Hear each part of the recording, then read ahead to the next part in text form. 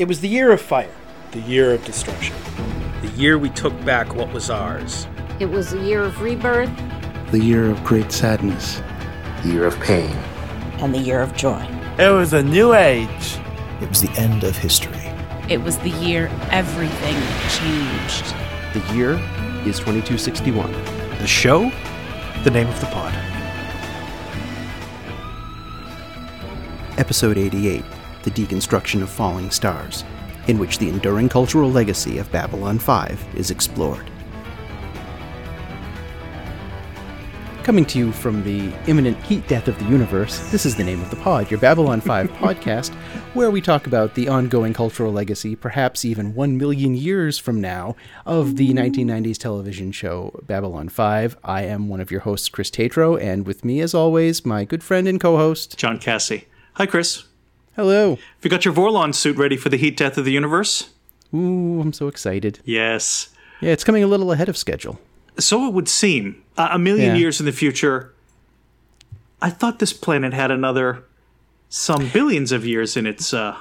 There's something on the screen about, unusual solar disturbances, so, we think we can take from that it's not happening of its own accord.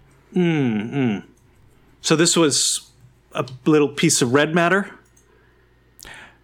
Maybe being dropped, Could be a little red matter. Could be taken on holiday. It's candid snaps. He asked her knowingly. It could be the Earth is used up, burnt out, and right. What's the point in having maybe it's too dangerous. There are things there that are best left best not left lying around for whoever to find. So we'll just burn it up and move on. Yeah. I mean, when you reach that level of I can transform into energy, and presumably it's some kind of post-scarcity, Ian Banks-ish, right?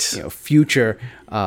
Evacuating a planet, moving on, not a big deal. Yeah, planets. I mean, who lives on a planet, right? I know. So gauche. Who's dependent on a sun, the natural sun? I mean, it's so, it's so pre-transcendence. Yeah, I'm trying to clean out my basement, and the mere thought of like evacuating a planet is just giving me the heebies, panic shivers right now. Yeah. It's like the the Vorlon ship Marie Kondo has come to our planetary system and said, yes. None of this brings me joy. Throw it away. Soul brings no joy. Soul brings no joy. Yeah. Gone. So yes. We'll turn it into the hyperspace bypass, as you know. You must build really bypasses, Chris. Best thing for it. Yeah. So Deconstruction of Falling Stars, sort of nominally the end of season 4. Maybe it could have been the end of season 5 and the whole show, but it's sort of conceived as a thing to end a thing, because the actual ending, as it turns out, we got the renewal, so now we're going to move that show to the end of the actual show, which means we've got a gap, and let's fill it this way. And our listeners and the folks commenting on Facebook, all, I think unanimously, I don't think anybody said talk about this episode at the end of 5. Agreed. I think everyone said talk about it at the end of 4. And so we live only to serve. We live only to serve. That's right. And they're right in that the opening kind of sequence of Sheridan and Delenn returning to the station, it goes at the end of season 4. Yeah. It fits in there. Yeah. It would have been weird to have that, even just that little part at the end of 5. So it makes sense. Right. Even though it's put into this kind of frame story.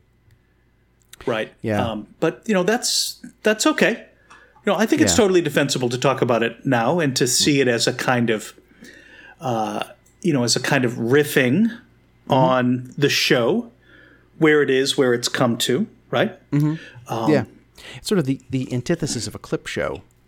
You know, when you realize you have to fill, we've got to push Sleeping in Light out to the end of 5. I guess we have to get another episode to fill some space here. Yeah. And instead of going back and taking other things, it's all kind of pulled together out of whole cloth, but it's still, in a lot of the same ways, is kind of a thesis restatement of Babylon 5. Yeah, for sure. It really does read as though it were a clip show from the vantage point of a million years, right?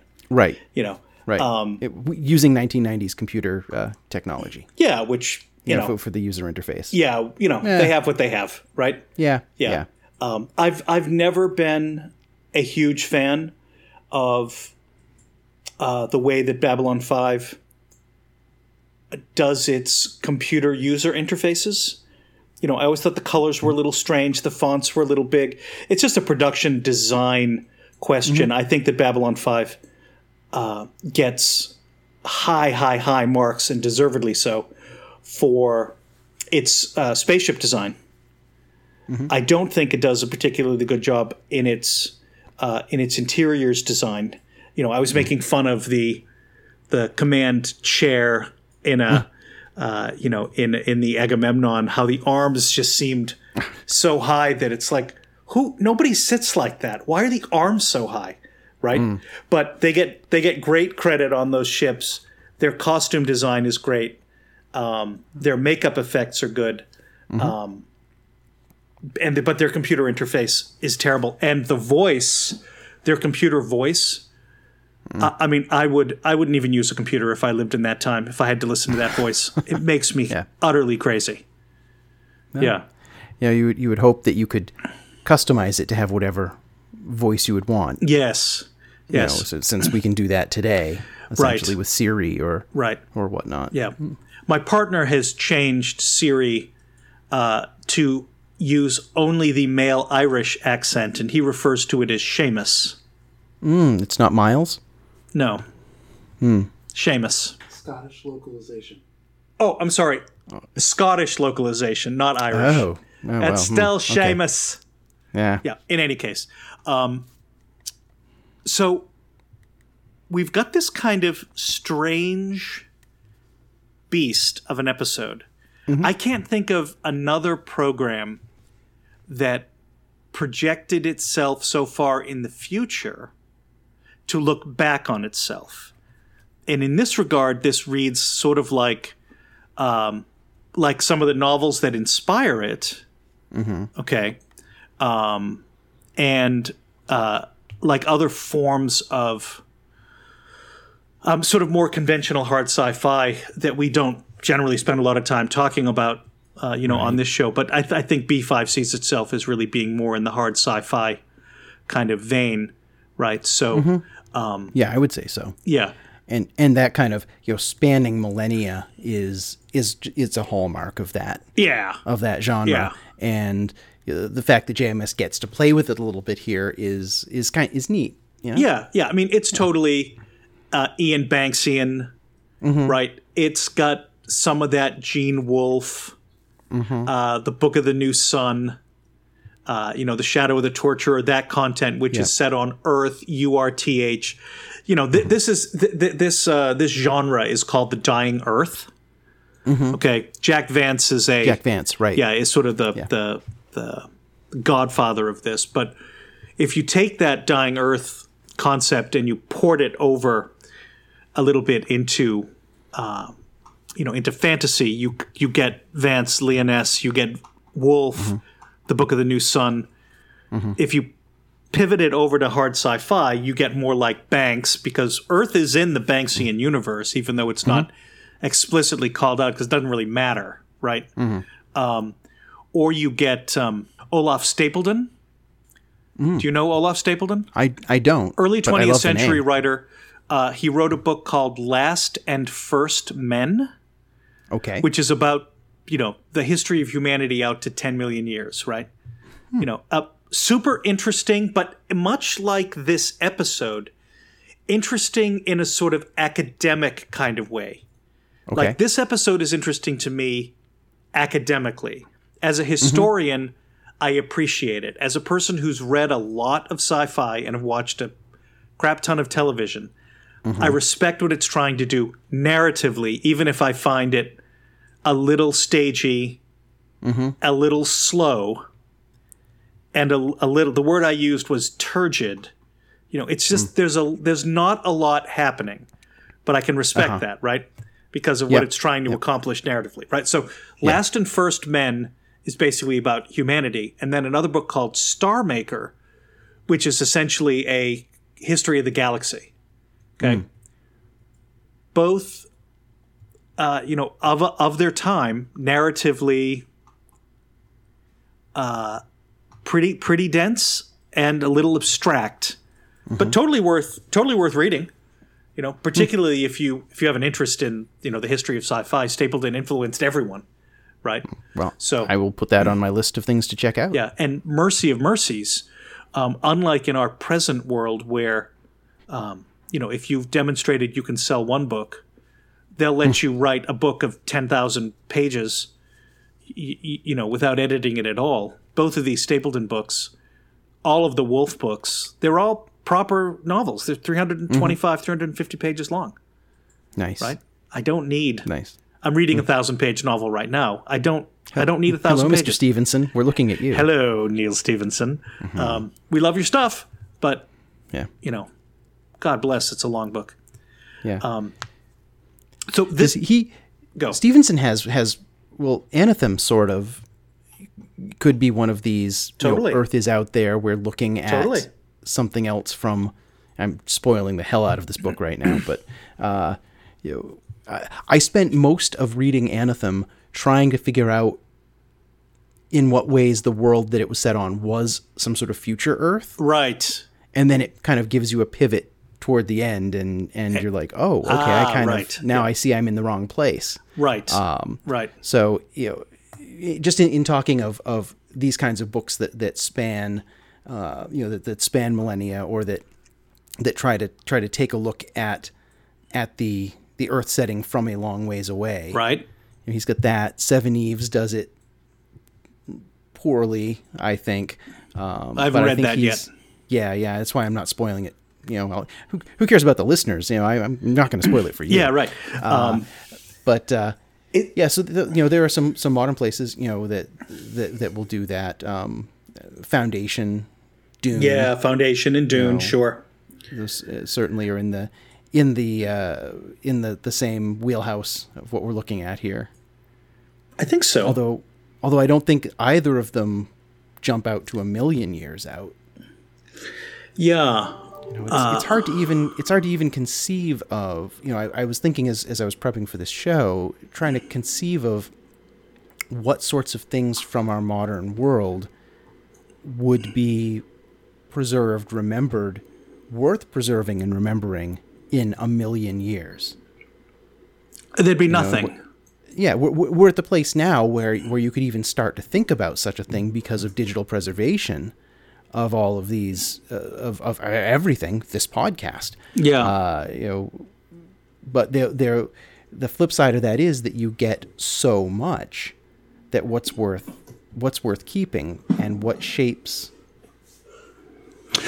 what small percentage of what's produced ends up being significant in that kind of long scale. Well, I think JMS provides what I think is the definitive answer, namely, whatever people who are doing the work feel is valuable to curate is what will be saved.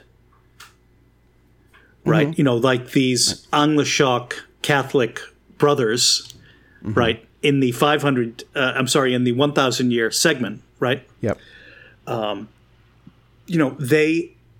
They have faith instructions in their, that organizes their life to curate particular kinds of knowledge and memory and find it, right? And that's the only way that anything endures. You know this from having studied ancient and medieval history like me. Sure. Right? What we get is what monks copied. And what they valued. Right. Or what the Arabs valued. Right. Because they saved virtually everything.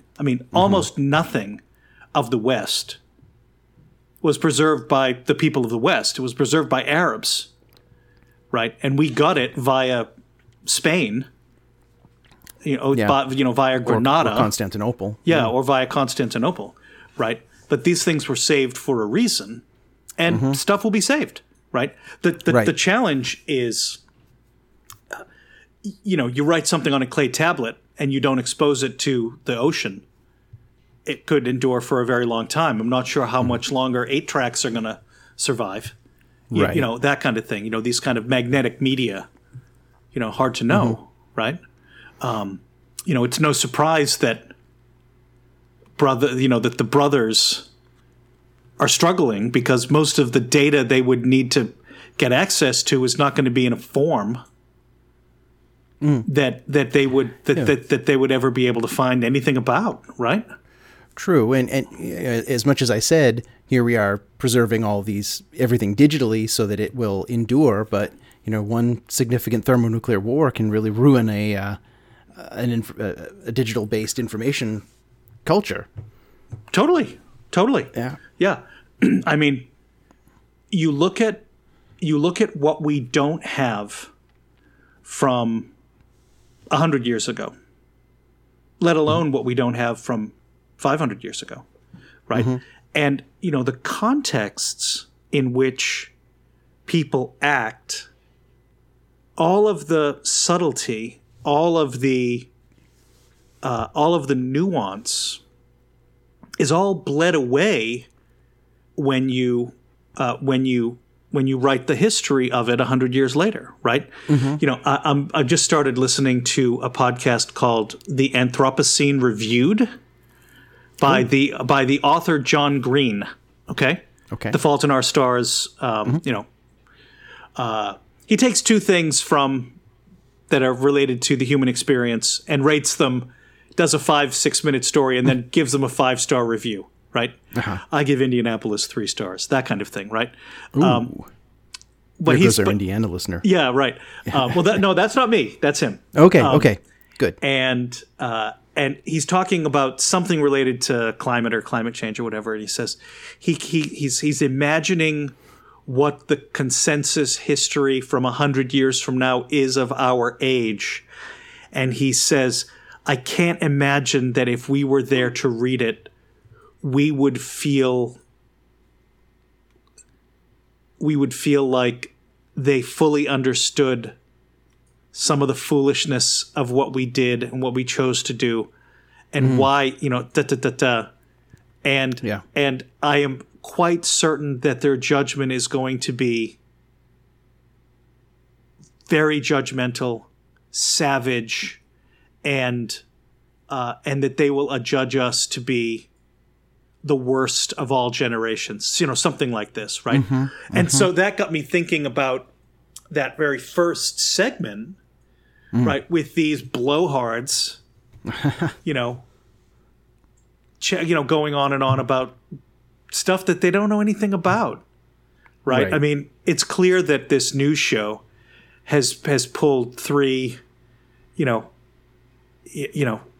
non-entities together to talk about, the issues at hand, and the one 100 years on with Delenn, where Delenn comes back is in some respects no better.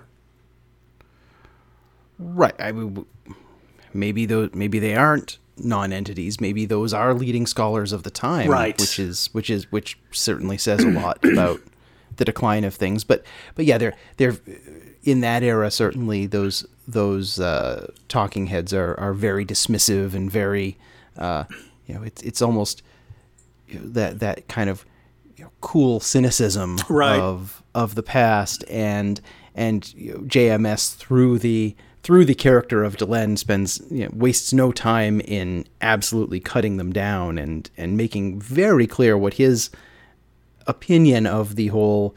I think he was making his opinion of the great man versus societal movement kind of argument of things, or at least when the importance of individuals is really stripped away. Right.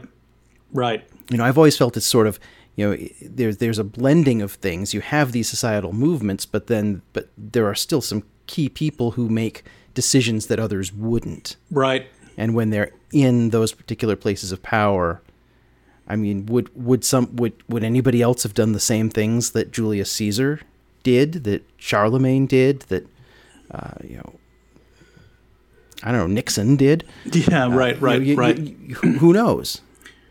Right. I mean, who knows, right? Oh. So, as you say, they're just going on and being, utterly vapid without any kind of redeeming point to make. Yeah.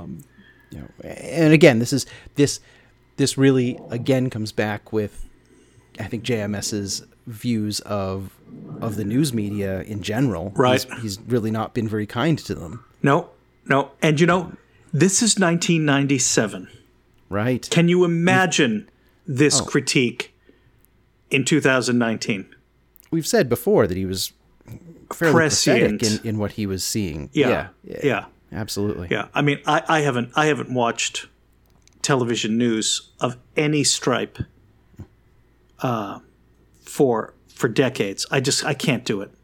Right. Mm-hmm. I mean, I was infuriated watching this episode of Babylon 5 for the first 4 minutes because it's like, I don't watch this. I don't want to watch this. Right. I reject thee. Right. These are fictional characters who I've come to appreciate and respect, and I'm reacting to this news broadcast like I would conversation about our own politics right now. I'm like, no, I don't need that in my life. Right. And then the historians, it was like bad Charlie Rose. Yeah. Right. I mean, give me a break. One, historians spend more of their time trying to score on each other than they would trying to assert, an argument. They're always going to try to assert the opposite of whatever their enemy is trying to say, right? First, right? Yeah, any good listen to any randomly chosen episode of In Our Time. We'll show you that. Precisely, right? Yeah. Right. Yeah.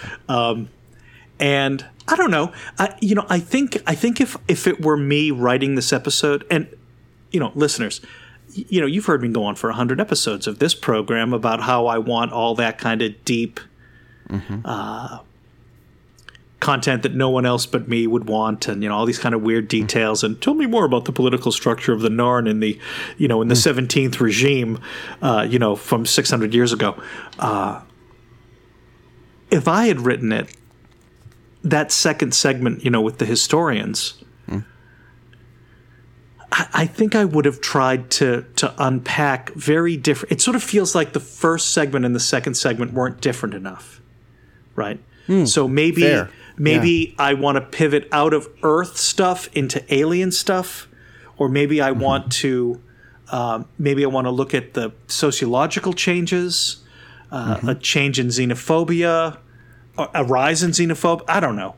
Yeah, we didn't really. I mean, we get some of the xenophobia stuff in the third segment, but there's really very little about what's going on with other worlds and with other peoples. Yeah, and I'm going to come back to this point. Yeah. In our next episode, our season 4 wrap up. Okay, because I've got a kind of thesis about this season that I want to riff with you, but I don't want to do it in this episode. That's called a teaser, folks. Indeed. So, look, interesting. And, it was talk about aging makeup. Nicely done. That was good. That was, yeah. Mira Furlan looked, it looked real. It looked like John Hurt. Precisely. Yeah. Yeah. Looks sort of what John Hurt is likely to look like in, 2362, right? John Hurt, who has now been about the same as he looked in 1947. Yeah, that's right, when he was 7 years old, right? We love John Hurt, and we'll truck no substitutes, but he always looked ill, even when he was young. I liked it that Delenn was in there to pop off against these, nabobs, right? Yeah. But I don't know. I kind of wish it wasn't necessary.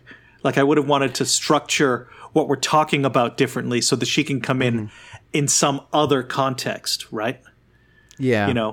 Like, you don't understand what it was like to be in the room with a Narn and a Centauri 100 years ago, right? Mm-hmm. It isn't like it is now when they can tell jokes and they have a respect for each other's foibles. Like we got at the very beginning, the best part of this episode in some respects was that Stephen Furst, directing the hell out of Katsulas, right? Yes. Right? Like, no. I need more. No, you're at a 7. I need you at a 10. Oh, there was at least an rolling? 11.5 eye roll. Right. Yes, exactly. Yeah, it's like, I want more of that, right? It's interesting that Stephen Furst has been tagged to do these 2 episodes this season that are so heavy in media commentary. Right.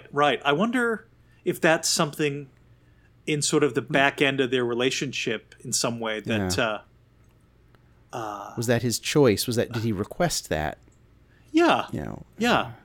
Huh. Yeah, I don't... I don't thought of know. it now as I was... Yeah.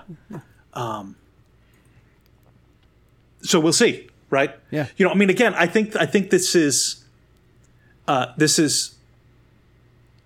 competently directed. I don't think the script is as tight as I'd like it to be for what it's trying to do. Mm-hmm. So I don't fault Stephen Furst for it not landing, right? Mm-hmm. Because some of it did land, other parts of it to me didn't, and others didn't in a way that I think was deliberately meant not to, right? Mm-hmm. Like, I think that first segment, which I didn't really like, I was meant not to like, right? I'm not going to fault it for that. Of course it was infuriating. It was meant to be. They were kicking things. It was good to see in that segment that not everybody was oh, hooray, Sheridan is here to save us all. They had the former Vichy speechwriter to kind of look at CNN today. Okay, look at any of you're going to have somebody. You're going to get people from your opposing spectrums so that they can argue. And why are you wondering why he's not in prison?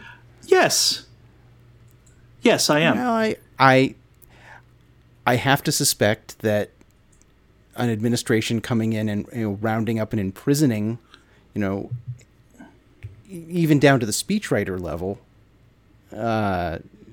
isn't a good look. I'll accept that. I mean, maybe cabinet members, people who are making the active decisions. But a speechwriter? Does the name Tariq Aziz ring a bell to you? A little bit, yeah. Okay, so, this has got me thinking about him, right? Okay, so for those of you who don't know, Tariq Aziz was the foreign minister of Iraq during the later part of the Saddam Hussein regime. And Aziz, a Christian but also a loyal Ba'athist, was a very skilled interlocutor on behalf of the Iraqi government, out in the world. He would talk to CNN and he would talk to BBC and whatever, and kind of make Saddam's case. And he was sort of infuriating for his ability to seem so reasonable, right? So you imagine Aziz, his counterpart in the Clark government is going to be cashiered out to prison, but his speechwriter, or his deputies are not going to be, because at some point, if you arrest all the Baathists, you've only got 8 people left in the country to deliver the fruits and vegetables. You can't do it. Right. I mean, you're not going to keep on a speechwriter for someone like Clark. Right. But you're not going to arrest him. You're not going to shoot him. Has he committed a crime? I don't think so. Other than maybe incite inciting to violence or Yeah. something or other. Yeah. I'm sure they could drum something up, but if you're coming in with this new administration, I just don't think you want to swing through and just start, locking everybody up. Just some good show trials at the top. That'll keep the public happy. Well, that's how these things work, right? Yeah. Yeah. We'll see soon enough. Yeah. We'll see. Yes. Yes. I thought that the segment at the 500-year mark, The 2762. that sort of Orwellian Yeah. kind of thing, Yeah. was a clean miss for me. It was too mustache twirly. Yep. Down to the little SS logo that the fellow had on his lapel. Yep. Which was, it was like, that's just too far. Yeah. That's really, it's there's a difference between not being subtle and just dropping an anvil on us here. Right. Right. And when you start pulling out the Orwell speak and the distinction between good fact and real fact. Yeah. Fine. Yeah. Meh. It just didn't land for me. Yeah. It got us some good Garibaldi though. Yes. That's true. And the playful Garibaldi. Right. Which we haven't had a chance to see a lot this season because he's been, mind controlled. Yeah, right. But this was Garibaldi as the avatar of Bugs Bunny. Yeah. Yeah. Yeah. I can accept that. Yeah. Yeah. So that worked. I mean, that part worked, but and I mean, that Bruce Boxleitner had to love being evil Sheridan. Oh yeah. He was just eating that up. Yes. Yeah. Yes. There was there was an episode of, I'm not saying this because I'm trying to twist your arm, Voyager, where Good Lord. where the doctor's program is reawakened like 1,000 years later, on a planet that has made a museum about its encounter with Voyager that wasn't very good. And they've sort of turned it into this kind of crazy fascist kind of military ship, right? Okay. So you get Kate Mulgrew, in their memory cells, with sort of black gloves and, the hair, right? And she's like,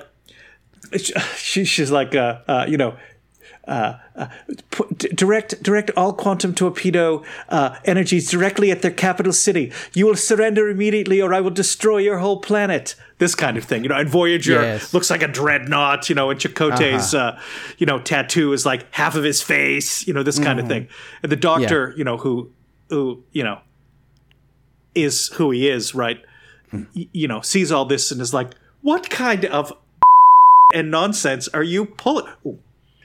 You'll have to cut that. Are you pulling? Right? Yeah. Not a thing in this happened. Right? So there's a little bit of that in this, in this business here. So yeah, like kind of like a Jose Chung from Outer Space. Yeah. Situation. Yeah. God, what a good which episode. is an interesting kind of look. Much in the way that this is that's very much a look at the show from the. You kind of from the side. Right. Yeah. Which that's fun. Right? Absolutely. Yeah. The segment at year 1000 after the Great Burn. Okay. Yeah. That's a nice piece of it's nice. Okay. Again, it reads a bit like a theater play on television. Okay. And that's, I think that's been something that's been the case throughout the series. Quite. In a number of places. Sometimes it's and it continues from director to director. So I just don't know if it's the way that JMS is scripting things. Yeah, I think it's in the writing. Yeah. I mean, that's what I think. Right. Yeah. When you've got a one room and characters coming in and out. And yep. Actually, all of these segments kind of felt more like stage production. Yeah. Kinds of things, and that might have been because of the time that he had to turn the episode around. Right. These kind of episodes are cheaper to film. Right. You don't need as many sets. They're not as expensive, et cetera, et cetera. Yeah. Right. All those things have to figure in. Right. Absolutely. It's not even a critique, frankly. It's just an observation that it reads as a bit of a stage play. Right. That's fine. I like.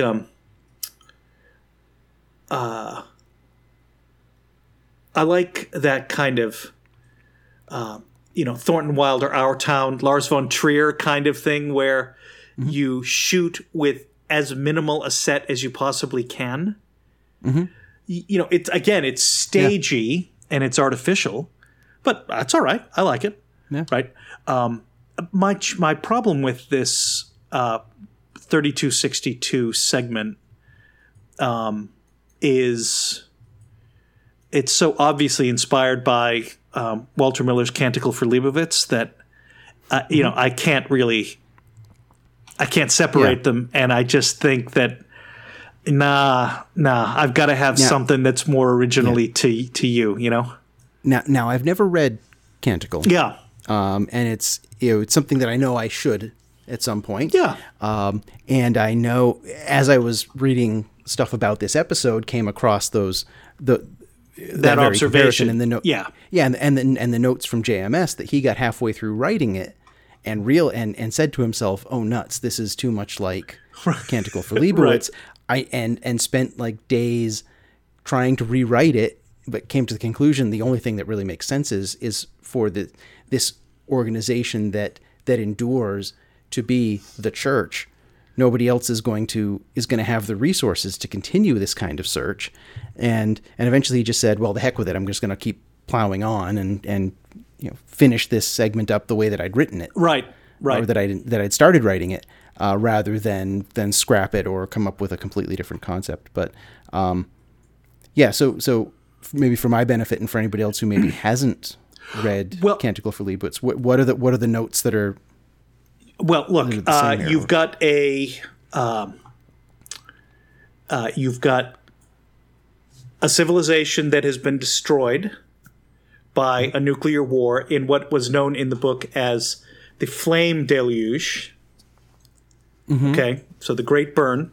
That also comes with it a readjustment of our relationship to kind of knowledge and technology and literacy and all of that kind of stuff, saying, what did this is that we got too smart.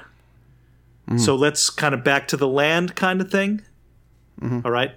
And then we get, 3 stories, each separated in time by roughly 600 years, in which, we learn about what the world looks like kind of at its darkest point, kind of as it's rallying and we see all this evidence of technology, kind of starting to, be restored, while the church's power is still incredibly strong. And then, we're kind of 2,000 years later, we're kind of back, kind of where we were. Right? Did we learn anything kind of thing, right? And so, in that regard, it's, it's like a lot of sci-fi that says, well, you had the opportunity to learn this lesson and you didn't. So now you'll get another chance to learn it because you're going to repeat the same mistakes because at the end of the day, you're still human, right? But the fact that it's the church and that, what is the relationship of the individual to knowledge and knowing and what can be known, what is left. Oh, I'm making, we've got just enough parts to make a gasoline engine. All of that is straight Miller. It's just straight Miller, right? And, I can appreciate, having read a billion things, the fact that I may have something in my own work that actually is almost a straight shot from someone else's and not even remember it. Yeah. Right? I mean, that's possible, right? But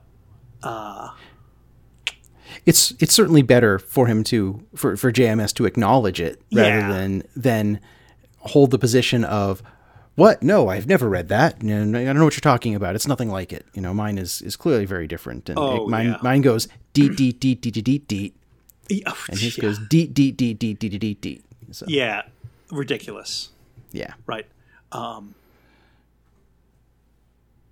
But I like it because I like the segment because, it sort of does what I think, people like you and me who are interested in knowledge and, in the distant past would be attracted to the work. Right. Oh, yeah. And. Oh, yeah. Some sort of, fiery post Great Burn kind of world. Yeah, I'm finding religion and holding up inside a monastery day one. Yeah, brother. Bro. Right. I'm not out there, with Lord Humongous's, ram wagons and mutant squads and fighting for survival and gasoline. No. Right. Yeah. No. No. Yeah. I'm way too soft for any of that. Yeah. Right. Yeah. Show me where. Show me in Cormac McCarthy's The Road, right? Where the sweet monasteries are, because that's where I'll be. Yeah. And so there's that in this that I can vibe with that, right? And I love the fact that faith will have to abide. This has been one of the themes of this show all along. Of course, we should have a segment that really brings that faith and religion narrative into some kind of relief. We get it. And, then the sort of, I don't know if I'd call it a revelation, but, that in fact the Anglishok, are somehow, the Reformed Catholic Assembly or some kind of crazy hybrid, at least that's how I took it, right? Well, that he's both. That he is. I don't know that the order. I accept your larger point. Scale. Yeah. Okay. Yeah. I think he's kind of a double agent, and he's recruiting, but yeah. Out to year 1 million. Not too long.